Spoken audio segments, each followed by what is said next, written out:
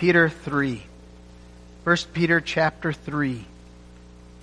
We take verse 15 for our text this afternoon. We read the entire chapter. We hear the inspired, infallible word of God. Likewise, ye wives, be in subjection to your own husbands, that if any obey not the word, they may also without the word be won by the conversation of the wise, while they behold your chaste conversation coupled with fear, whose adorning let it not be that outward adorning of plaiting the hair and of wearing of gold or of putting on of apparel, but let it be the hidden man of the heart, in that which is not corruptible, even the ornament of a meek and quiet spirit, which is in the sight of God of great price.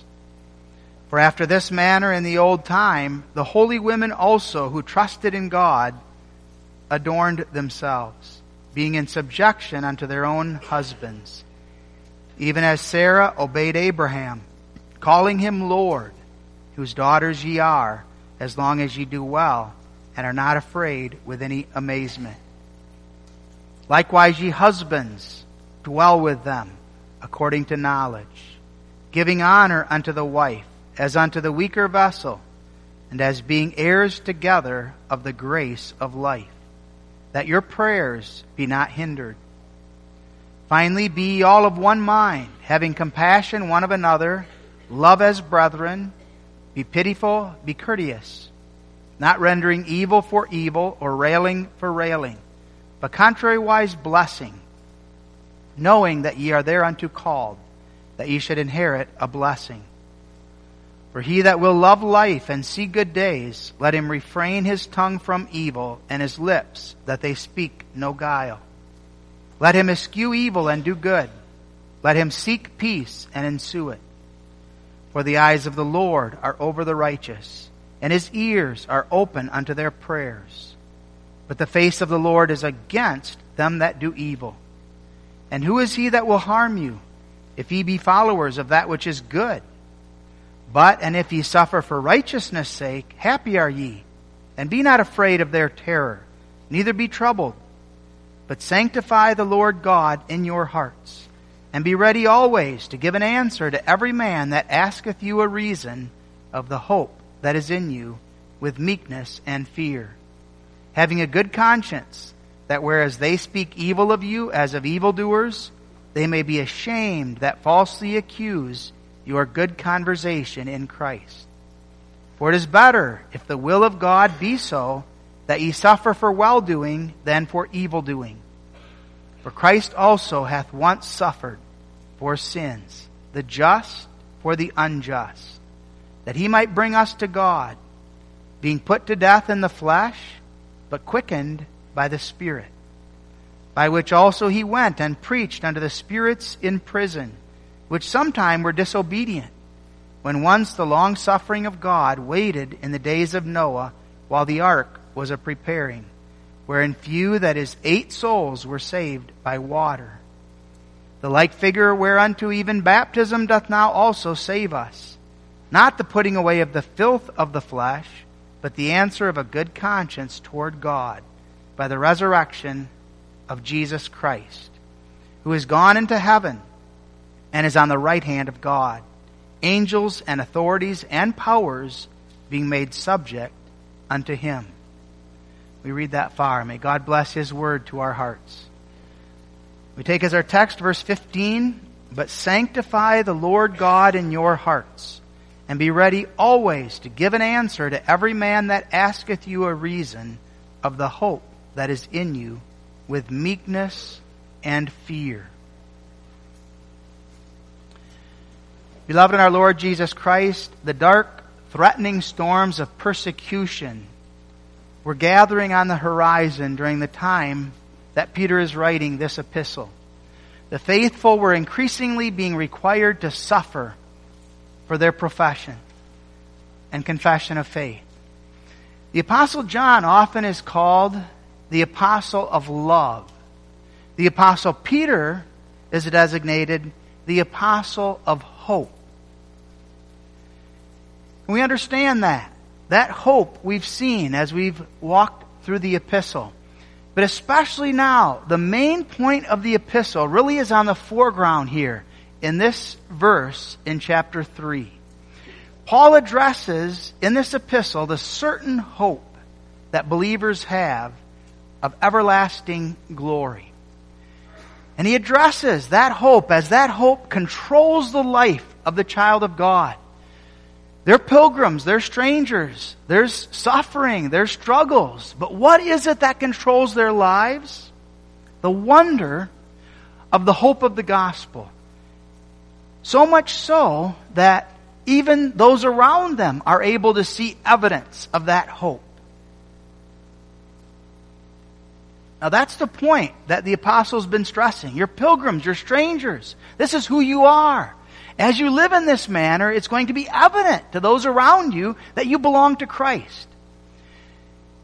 Now God prepared Peter in a special way to preach this gospel of hope. And even you children are aware of who Peter was and how God prepared Peter in that way. Peter was weak. Often we read about the things Peter did and we kind of chuckle, we kind of laugh, and we think, Peter, are you really thinking that? And we find Peter stumbling, we find Peter falling at times into sin and into temptation. God had to pick Peter up repeatedly. God had to assure Peter that Peter was forgiven and that God had a place for him in His kingdom and in His work. And what was it that continually becomes Peter's joy? The hope of his election. The wonder that God had chosen him and God had set His love upon him. Peter knew it was nothing of himself. He was weak. He was sinful. He had denied his Savior. He deserved to be cast off forever by his Savior. And that was Jesus who said, if you deny me, I will deny you. Peter denied Him. And yet God assured him of forgiveness. Peter knew that there was no greater joy than the hope and confidence of election. The fact that Jehovah God has chosen me. He will preserve and keep me by His grace and by His mercy. Knowing his own weakness, God directed him to a profound awareness of that hope. An appreciation that he received through his trials and through his struggles and through his sin. And Peter was led to see more clearly the reason for his life. That his life was not about him. It was about God, and it's about the glory of God. That God's desire is not that we accumulate great wealth and riches and influence here below, but that we shine forth as light, as salt for His glory and honor. Now the apostle, by the inspiration of the Spirit, is impressing that glorious hope upon the saints in the midst of unbearable persecution that's looming. How will they live? How will they be able to maintain themselves in the face of such opposition and such difficulty in this life? And Peter says, you don't have to be filled with terror. There's no reason for you to be filled with concern, because this is the wonder that God has worked on your behalf. God has given you to know this hope. And even though naturally there's so much reason for terror, so much reason for fear, and even for us, the economy, the way in which sin is developing and manifesting itself in the church and in the world, so many reasons for occasion, for fear and for terror. But the hope that we have in Jesus Christ prevails. And that hope lifts us, and that hope carries us. And that hope is evident in your and my walk. Others will see it. And that's what the apostle now is speaking of. That hope is going to be seen. Others are going to be seeing that you are different, that you stand out. And we know what that's like. Perhaps you see someone who's Amish. They stand out. Right away by their clothing, the way they talk, you know that person is Amish, or that person is a Mennonite. So it is spiritually for you and for me. You young people get a job, and you stand out at that job. You're different, and it will be noticed. Now, granted, we live in a more sheltered area where our neighbors and others are also professing believers. But nevertheless, when we're living out of this hope and out of this comfort, we look different. And that difference is noticed. And that's what the apostle here is speaking. It's noticed by the way we dress. It's noticed by our attitude and by our conduct, by our work ethic. It's noticed by the whole of our life as we're living our life in the midst of this world. And people are going to see that. And they're going to be moved to ask us a reason for that hope. And we need to be ready to give that answer. Ready to give an answer. We take that as our theme. Noting the meaning, secondly, the way, and finally, the possibility. To give a reason of the hope that is in you. Now, what is hope? Hope is a certain, sure, future longing. This longing is based on the promise of salvation that is ours in Jesus Christ. And it's based on the wonder that God has promised to us, the ultimate manifestation of His kingdom in future glory in heaven. We have that. And the apostle talked about that right from the beginning. That you have an inheritance. An inheritance is something freely given. You've not done anything to earn it. An inheritance that's incorruptible, undefiled, that fadeth not away, reserved in heaven for you. And that right now God is keeping you by His power through faith unto salvation, ready to be revealed in that last time. Jesus spoke of that hope. I am the living bread which came down from heaven. If any man eat of this bread, he shall live forever. And the bread that I will give is my flesh, which I will give for the life of the world. John 6, verse 51. Again, Jesus, I am the resurrection and the life. He that believeth in me, though he were dead, yet shall he live. And whosoever liveth and believeth in me shall never die. Believest thou this? John 11, verses 25 and 26. That's the hope that God gives to His children. The blessed assurance that though I die, yet I shall live. That God has in store for me something so marvelous and so glorious that it cannot compare to anything here below. That promise of certain glory and blessedness in heaven results in a sure hope in the midst of this life. And we talk about hope being three things, so that as we live out of this hope, first of all, it shows itself in that it's an expectation. It's a looking forward to a blessedness that is to come. And God gives us that earnest expectation. It's an expectation that's rooted in the wonder of God's sovereign eternal decree of election, in the cross of Jesus Christ, and in the life of regeneration that He's given us by His Spirit. So that knowing that life that is from above, by which we have been made new creatures in Christ, we live in the earnest expectation of the fullness of that life in heavenly glory. Secondly, it's an assurance. It's that which is certain. This isn't something that we don't know whether or not it's going to be realized. It is a certain assurance. And it's based on the promise, again, of God. So that hope, in this sense, is not uncertain. It's not merely a matter of, I hope that tomorrow is going to be a nice day so that I can go fishing. That's not the idea of this hope. This hope is sure. It is certain. Now, there's times in our lives where that hope wanes and we lose the assurance and the certainty of the promise. But that hope is still certain. It's sure. God works it on the basis of His Word and the basis of His promises. And therefore it's a confident, certain assurance that that promise is not just for others, it's for me. And that I am now a recipient of that inheritance, and I am now being preserved by God with a view to the glory that awaits. It's an expectation that is certain. And finally, it involves then, throughout the course of our life, a longing. It's a fervent longing. It's that which grows within us. And as we live in the midst of this life, we're not content with our life here below. And God works that discontentment. He works a knowledge of our sin and the horror of that sin and a hatred for that sin. And God works in us that longing for the glory that is to be revealed in us.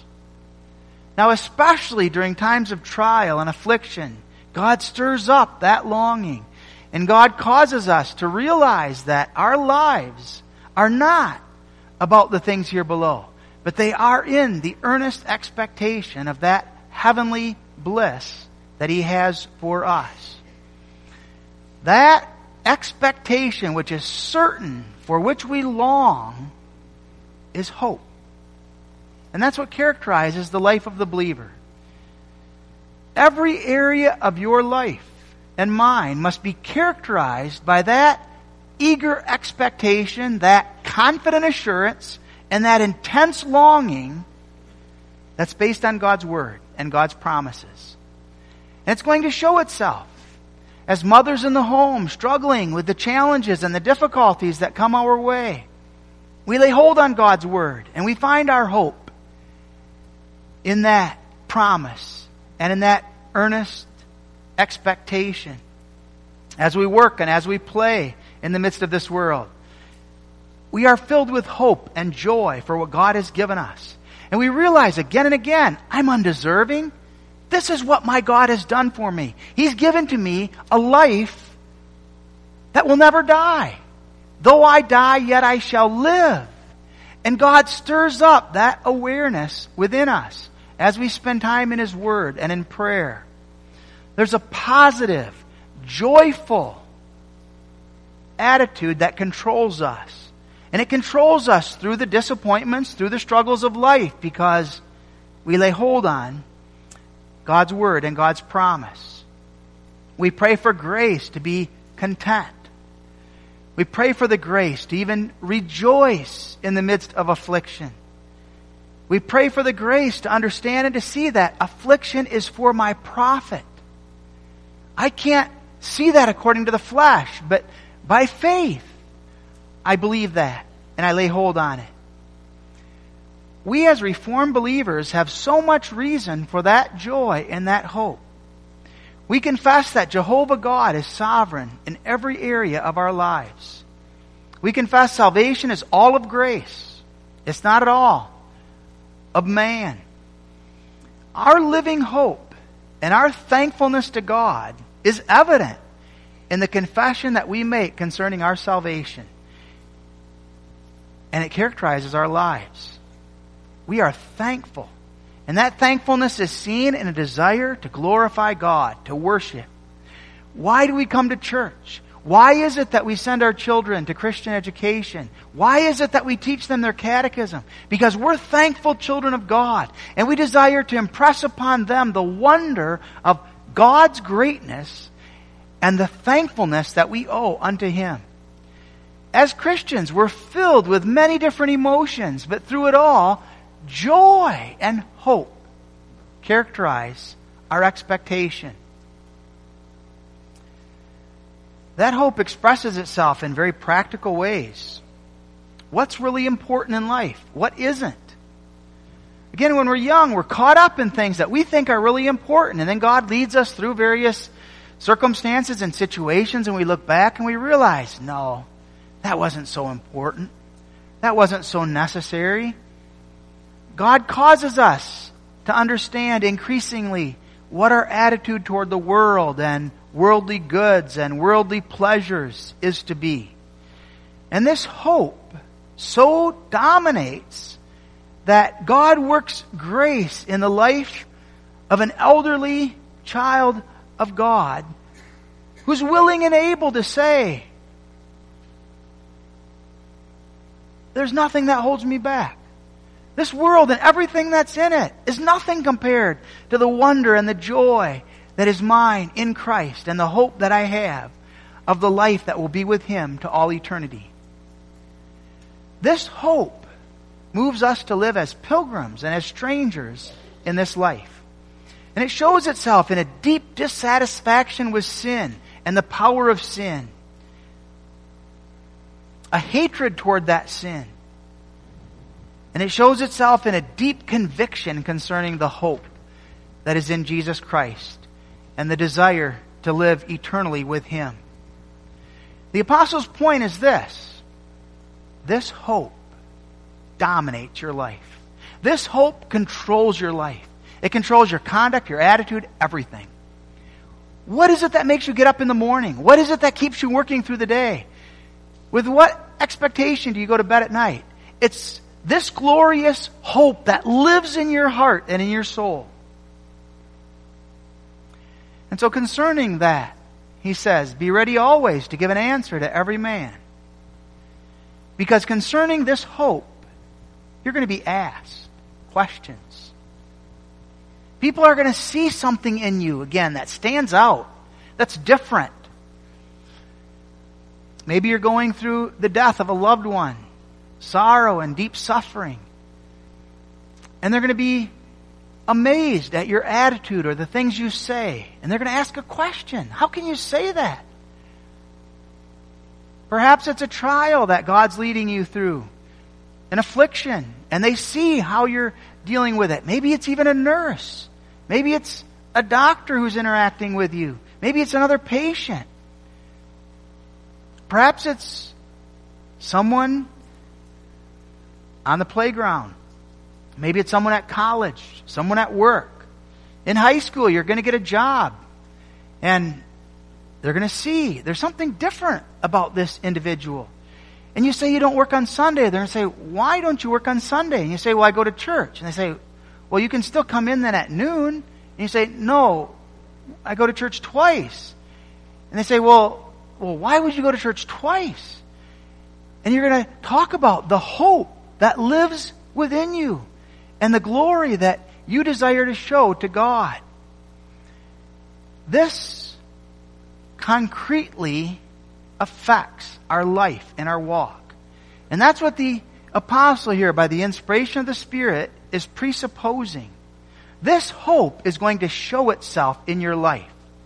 You're not simply going to be living in the world and living like the world lives, but you're different. And that difference will be evident.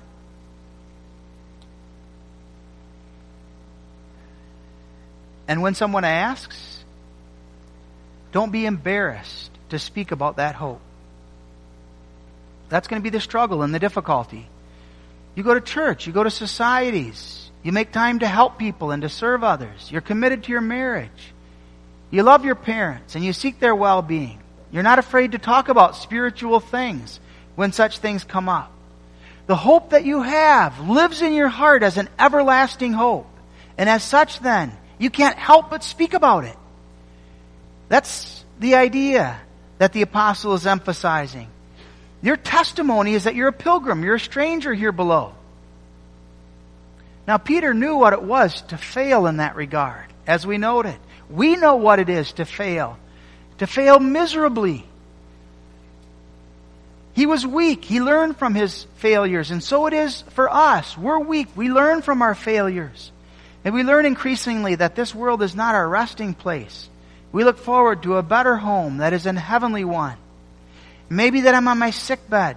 Maybe that I'm financially broke. I may have lived through one heartache after another heartache.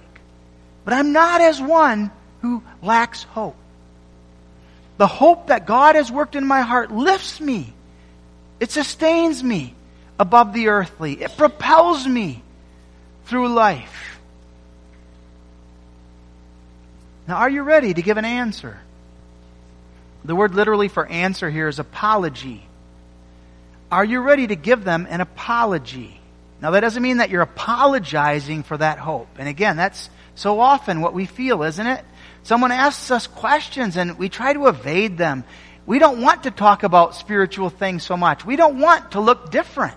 And when we start telling them that we go to church twice, we tell them that no, we keep the whole day sacred and therefore we don't work on Sunday. Then they start asking us more questions and we just want to try to evade it. We try to make apologies in the sense of apologizing for our convictions or to try to cover for their lack of spiritual convictions and religion.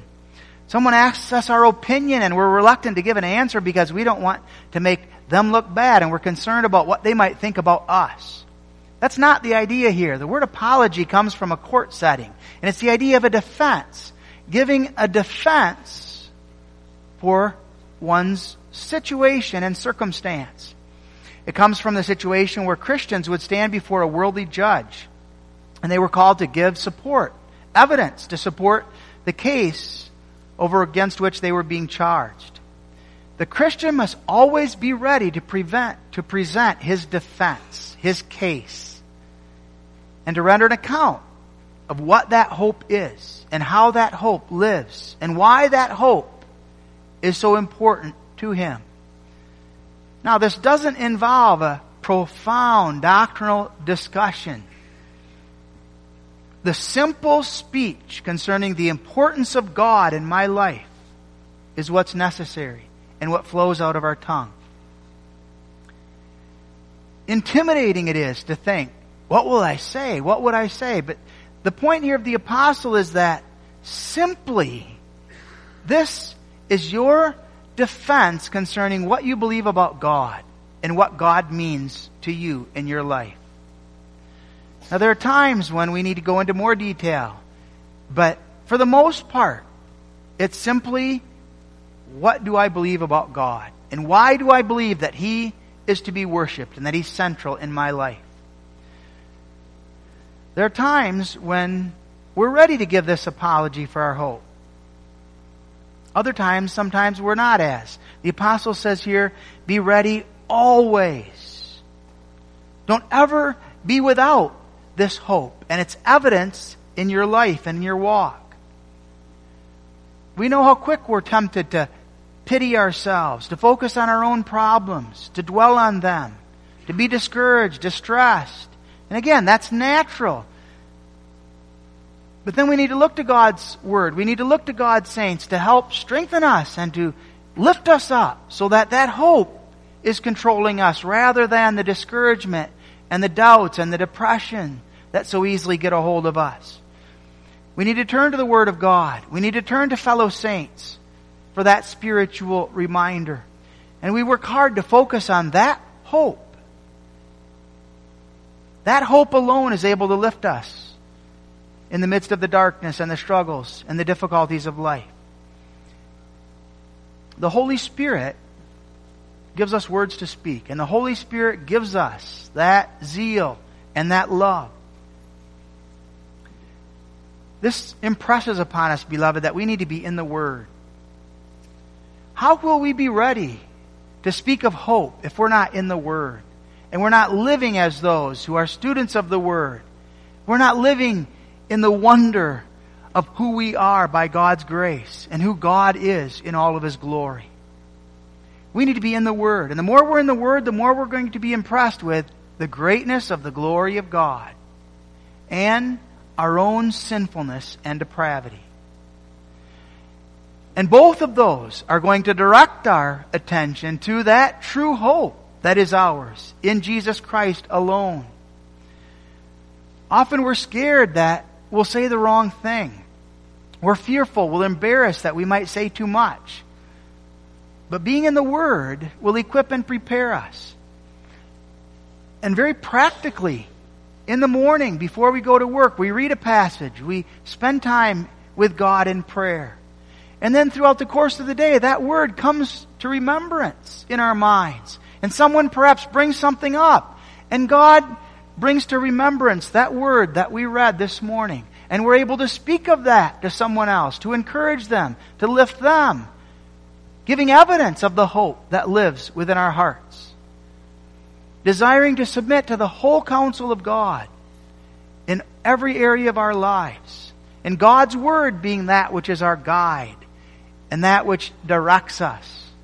And testifying to those around us that we're not guided by emotions. We're not guided by what we want and what we desire, but by God's Word. And that God is the one who sets before us how we are to use His day. And God is the one who directs us in the nature of worship. Enthusiasm for the Word of God will be evident in the lives of those who are in the Word. Those who are spending time in prayer. And as we're in the Word, and as we spend time in prayer, and as we're asked questions and required to defend certain aspects of the Christian faith, we delve into specific areas then. God has given us many, many pamphlets written by all different authors. And perhaps a question's asked us and we don't know the immediate answer. But we have references that we can go to. Doctrine According to Godliness is a book, excellent book, that has to do with all of the various doctrines laid out in just small little chapters that are easy to understand.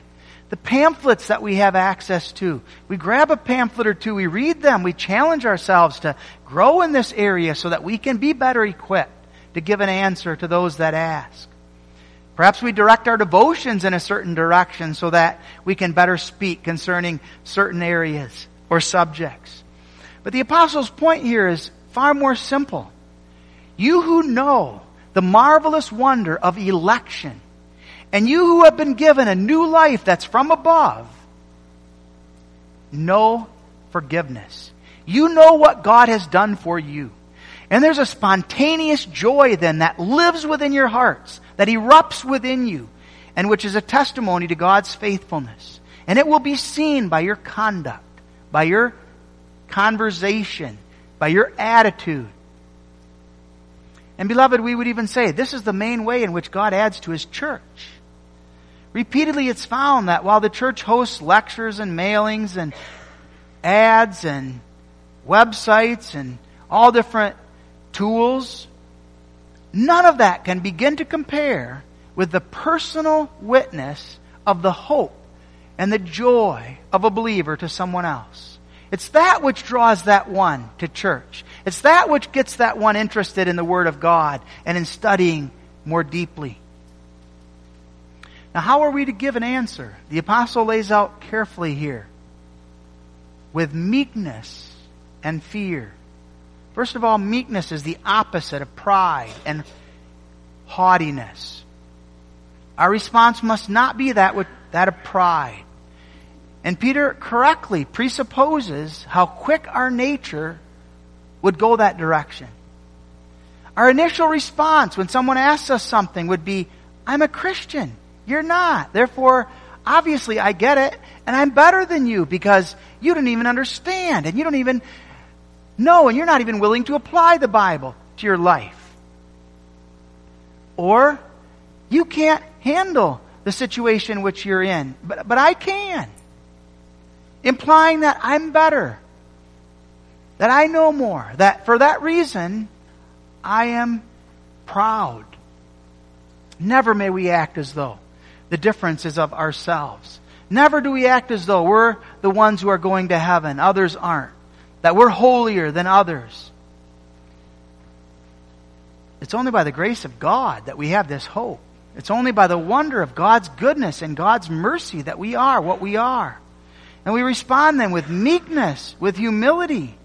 Humbly we acknowledge, God is the one to whom I owe all. He is the one who's performed this wonder in my life. He's the one who's given me this hope and this joy. And the only difference between me and someone who's an unbeliever is God. God's given me to understand my sin. He's given me to see the horror of that sin and to cry out for mercy. By nature, I'm no different from anyone. Humble as we acknowledge our sin, our shortcoming. Meekness is the virtue that allows us to suffer and to avoid getting even or getting back. So that rather than anger or vengeance, we're willing to suffer. And especially that's important in the context of persecution. And that's what the apostle here is talking about.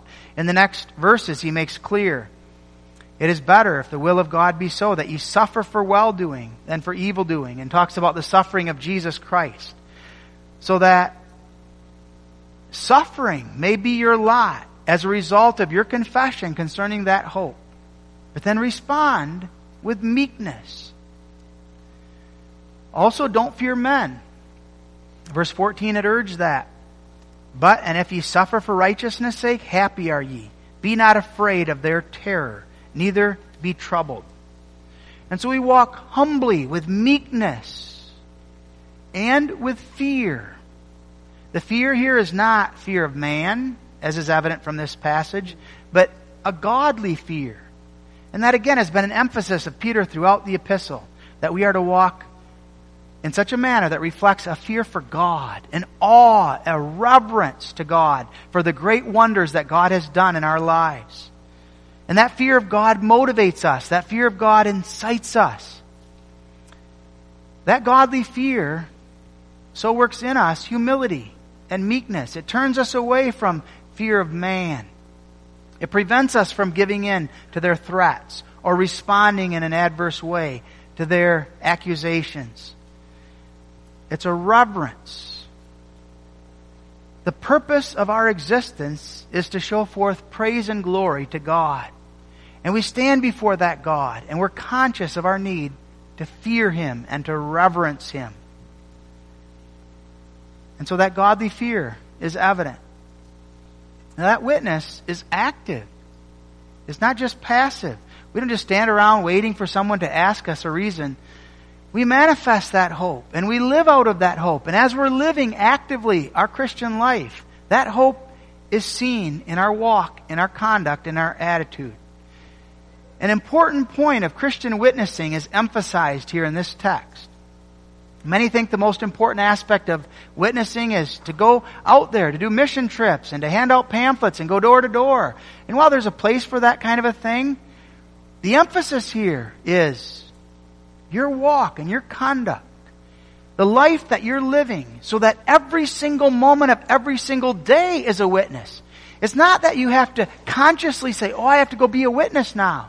And often when an individual does that, the rest of their life perhaps is not so much of a witness, and it destroys the attempt to witness.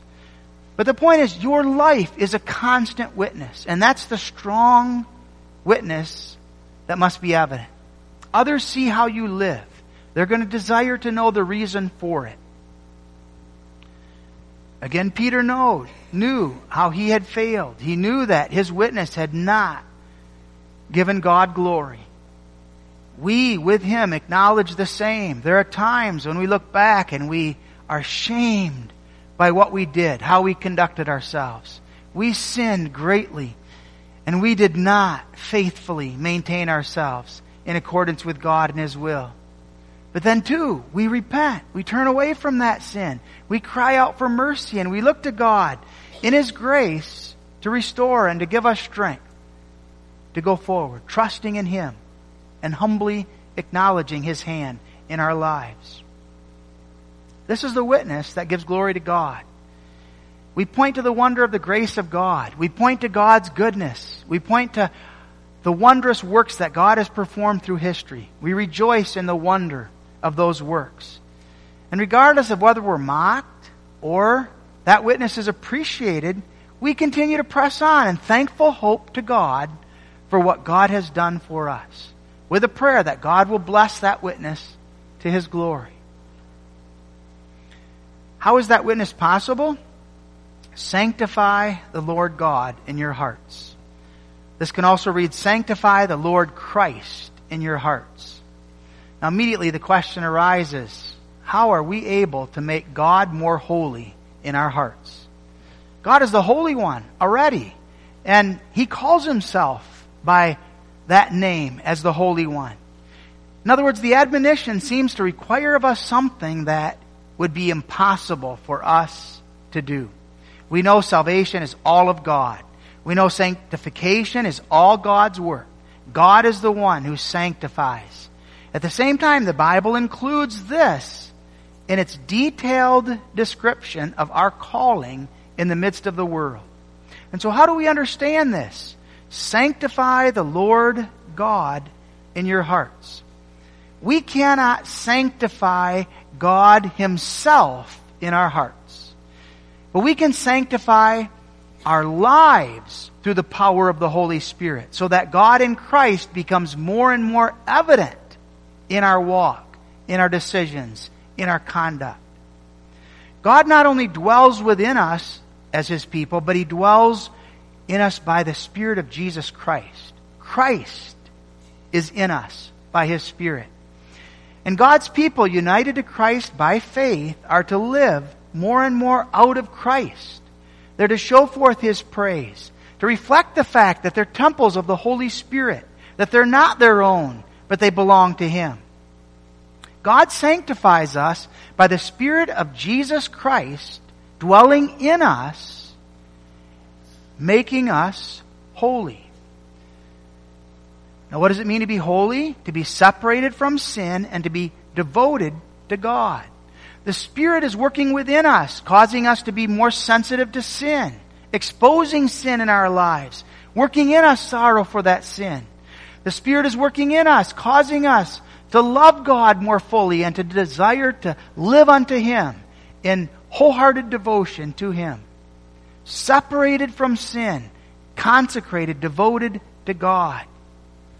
Now we know that that is a work that continues until we die. It's never fully accomplished in the midst of this life. God justifies us. He declares us righteous. And now by His Spirit goes to work within us, making us holy. As that work of God is performed in us, we're called to live in such a way that decisions are made that turn away from sin and turn unto God. Confessing ourselves to be God's children, sanctified by Christ, with Christ dwelling in us. We make mockery of that confession then when we continue to view porn and we continue to look upon things that are sinful and wicked. God says, turn your eyes away from that filth. You're a new creature in Christ. Live out of that Spirit and show forth my praise. We don't say, I'm a child of God. So it doesn't matter what I do. It doesn't matter what I watch. It doesn't matter how I conduct myself. We say, I'm a child of God. And as a child of God now, I live unto God. I show forth His praise. I desire to walk in a manner that reflects my battle against the old man and my commitment to Him and to the wonder of His goodness. When others see within us evidence of that spiritual battle and evidence of that walk and that conduct, they see in us that work of grace. And they see God's work in us. Not in the sense that we become God or we become divine, but in the sense that that holiness is not our own work. That's God's work in us as He's restoring the image of Christ within us. To sanctify the Lord God in our hearts then is to consecrate all the actions of our heart to Christ and to live out of Christ. As those who are justified, we hear the glorious word of Christ. Neither do I condemn thee. Go and sin no more. We hear there is therefore now no condemnation. You are justified. And now, out of that flows the joy and the wonder of what Peter here calls a good conversation. A life now that's lived unto God and to His glory.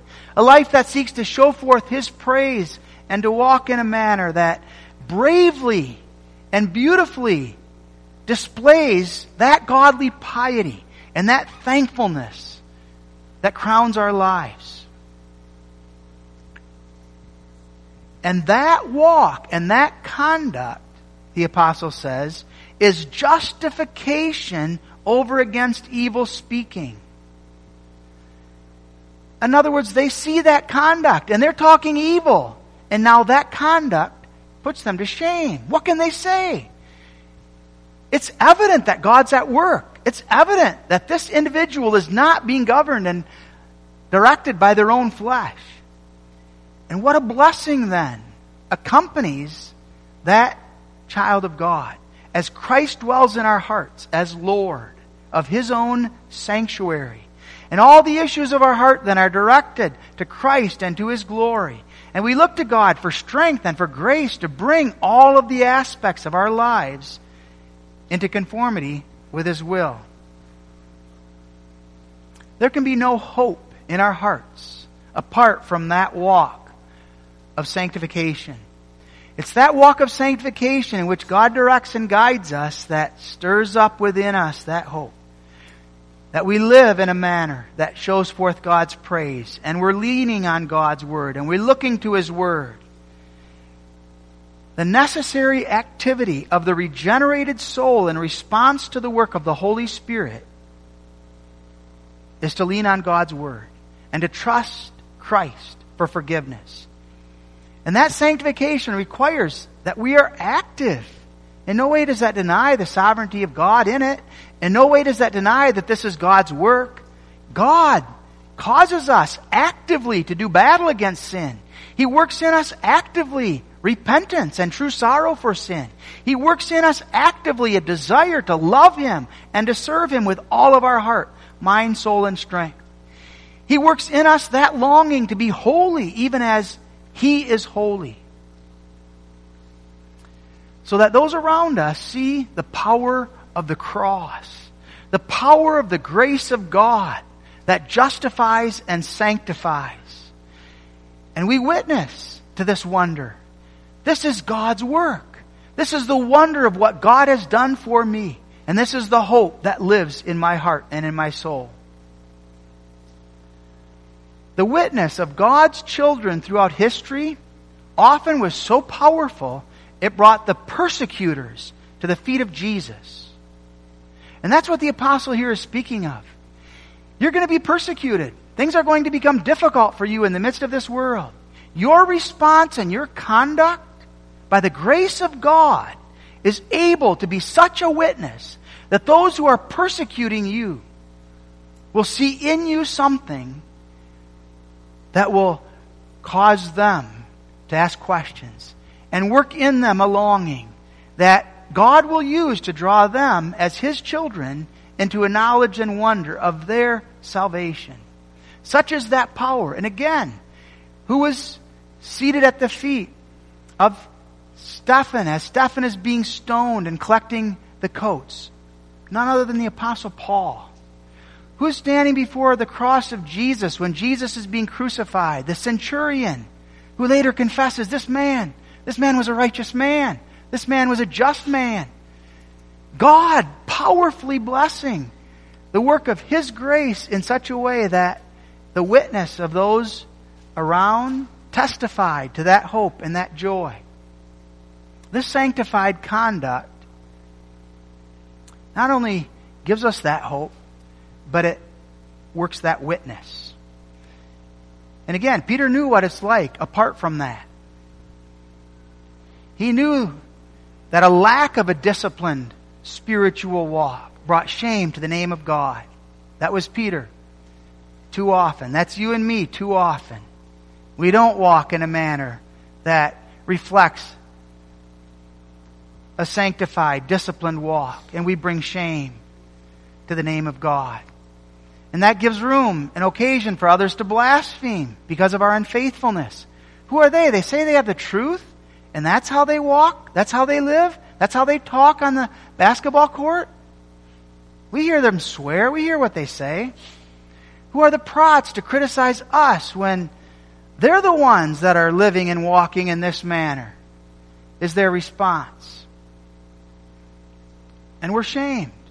We're brought to our knees to confess our sin. And God works in us repentance, and He turns us so that we understand and know the wonder of that hope even to a more full awareness. That hope cannot be lost. Though I'm a sinner, though I would squander it every single day, God so powerfully and marvelously restores that hope in my life. He gives me to know that that hope is not dependent on me. It's from eternity. And it's dependent on the cross of Jesus Christ. It's a hope that cannot be lost. It's a hope that cannot be cast off. It's a hope that will be preserved and kept through this life and to eternity. And God so works then the grace by which we in turn are thankful, and we live in the consciousness of that wonder and that marvelous work of God's goodness. Amen. Our Father who art in heaven, we thank and praise Thee for the wondrous salvation Thou hast given us to know, for the marvelous work of grace by which Thou hast worked in us, giving unto us to know a hope that is spiritual and heavenly. And we pray, Lord, that Thou wilt work in us that walk and that conduct that reflects the power of Thy grace in our lives. That as we sin, as we fall short, we might more and more be reminded of the power of Thy grace, the marvelous wonder of that salvation that is ours, and that all the more that hope might be evident as we stand ready to give an answer concerning that glorious hope. Amen. We turn to Psalter number 174.